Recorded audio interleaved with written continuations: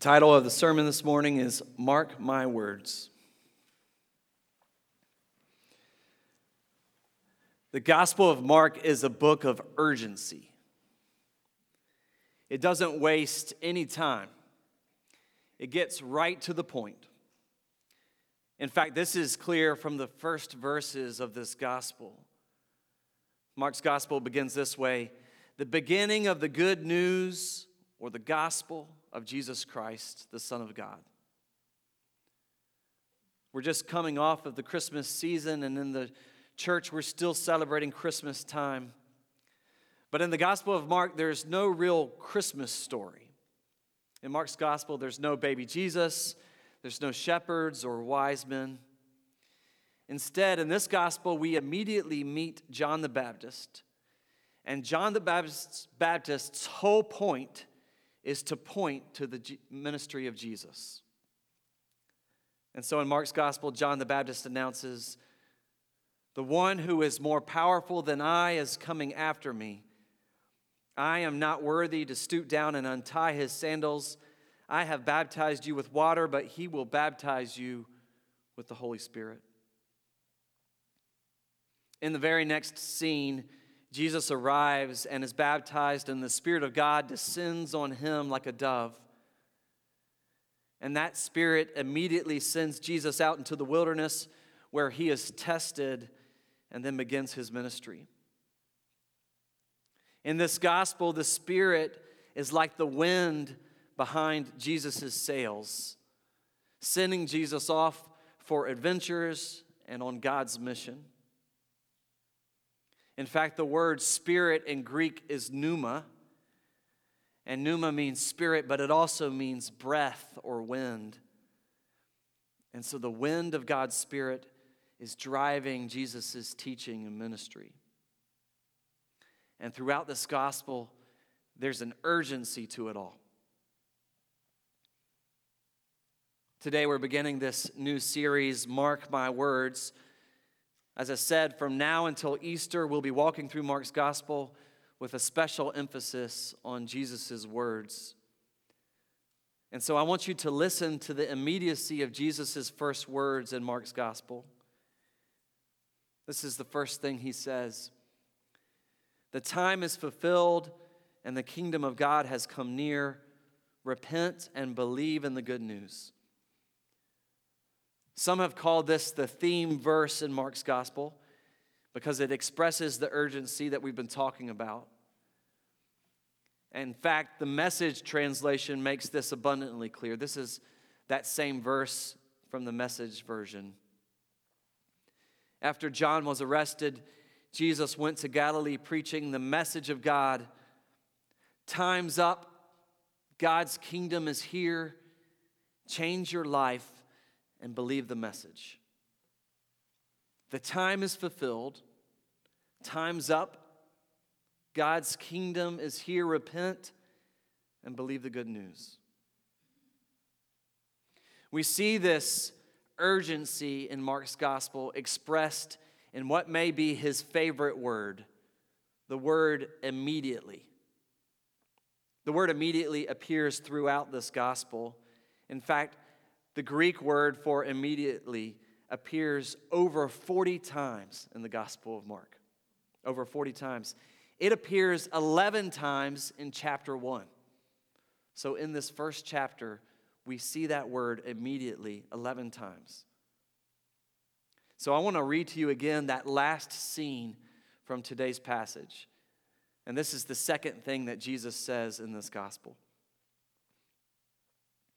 "And Jesus said to them, 'Follow me, and I will make you fish for people.' And immediately they left their nets and followed him. As he went a little farther, he saw James, son of Zebedee, and his brother John, who were in their boat mending the nets. Immediately he called them, and they left their father Zebedee in the boat with the hired men and followed him." Now, the Gospel of Mark is considered by most biblical scholars to be the earliest of the four Gospels. It was probably written sometime before 70 AD. Mark is the shortest of the Gospels and is, for the most part, a brief collection of narratives that, as one commentator has written, depict Jesus as being almost constantly active. Jesus doesn't actually talk all that much in Mark's Gospel, less than any of the other Gospels. And perhaps that's even more reason for us to mark Jesus' words here, because he doesn't speak as much. And so what he has to say to us is important. In this gospel, Jesus moves quickly from place to place, and it's reinforced by that favored word of Mark, immediately. As we begin this study of the gospel, and we're chasing after the fast-moving Jesus, I want us to pay close attention to the words that he does share. And today we take a minute to reflect over Jesus' first call in this gospel. As Jesus passed along the Sea of Galilee, he saw Simon and his brother Andrew casting a net into the sea, for they were fishermen. And Jesus said to them, "Follow me, and I will make you fish for people." And immediately they left their nets and followed him. You've probably heard this point made before, but though it's familiar, it's a powerful one. Because listen to how Jesus meets Simon and Andrew exactly where they are. He says to them, "Follow me, and I will make you fish for people." One translation, even better, illustrates what Jesus is doing here with these early words in Mark's gospel. "Come with me. I'll make a new kind of fisherman out of you. I'll show you how to catch men and women instead of perch and bass." They dropped their nets and they followed. Our reading uses that favorite word, immediately they followed. One thing really stuck out to me about Jesus' words here. Jesus speaks to those early disciples in a language and in images that they understand. He talks to them about fishing. But his calling also pulls them out of what they know. Fishing, as you probably know, is a slow game. When you go fishing, you have to be willing to wait. You have to be patient. And yet, these fishermen respond immediately to Jesus' call. What I'm trying to say is this: Jesus enters their way of understanding to call them into a new way of understanding. Perhaps we could say it like this: Jesus enters their world to call them out into God's wider world. As I said before, Mark's gospel doesn't have a Christmas story. Mark doesn't give us a nativity scene with a manger and shepherds and magi. But we are in the Christmas-tide season of the church. And I think it's fair to say that the good news of Christmas is definitely right here in Jesus' early words in the gospel. God's kingdom is here, Jesus announces. In Jesus, God has entered the world. And in Jesus' first calling of the disciples, Jesus enters their world to call them out to a new way of seeing and understanding. Come with me. I'll make a new kind of fisherman out of you. I'll show you how to catch men and women instead of perch and bass. As we go through this series on Jesus' words in Mark's gospel, the first thing I want to say is that God speaks our language. God speaks our language. Jesus speaks to us in words and images that meet us where we are. And they call us from the inside out. Jesus comes into our world with a lowercase w to invite us to live and move and work in His wider world, in God's world. It's so easy to live in our own world. It's so easy to live in our own created atmosphere and orbit. We get to know our own particular environments well. We know how to live and move and navigate and succeed with all the things that we are in control of in our little worlds. And I'm sure the same was true for Simon and Andrew. They knew the world of fishing well. They knew the world of the Sea of Galilee. They probably knew exactly where the fish like to feed. They understood the currents of the sea. They probably knew how to read the sky and when to retreat to the land because of brewing storms. I'll never forget being on a deep sea fishing boat off the coast of Costa Rica. I was actually on a mission trip, I guess doing God's work on a deep sea diving fishing trip for part of the time.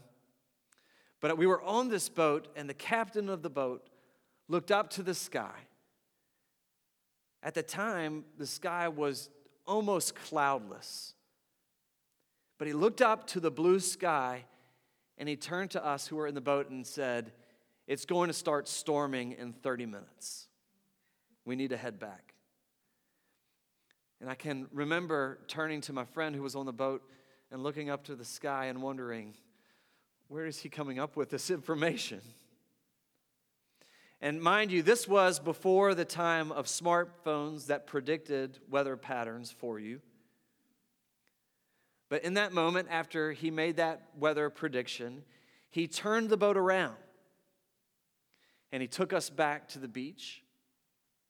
And when we got back to the beach, we got off the boat and we walked under a shelter. And just as we walked under the shelter, the sky let loose and it began to storm. That captain of that boat knew his world well. He knew the Brasilito Bay in the Pacific Ocean just off the coast of Costa Rica well. He knew the things of his world well. We could probably use a similar image with you in your family life or your work life, your routines.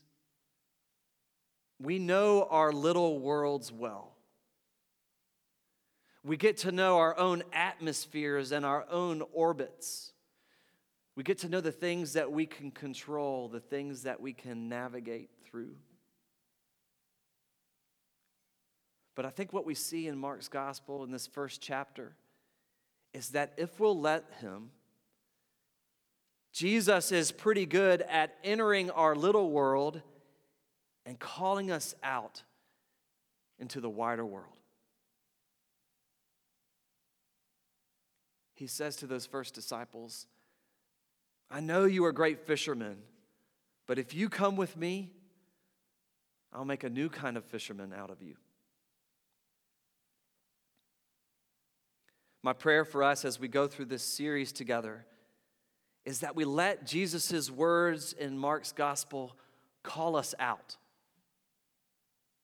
That we'll mark these words, pray on these words, reflect on these words, receive these words for us, and allow them to call us out to new ways of seeing and understanding and loving the wider world around us.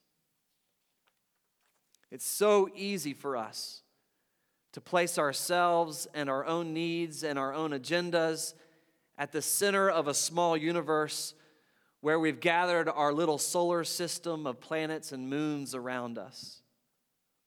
It's so easy for us to create our own little worlds with everything that we might need. But the truth and the good news of Christmas is that Jesus is constantly entering our world to call us out into the wider one. Come with me. Follow me. Follow me, Jesus says, and I will show you how you can live and move and love within God's wider world. Let's pray.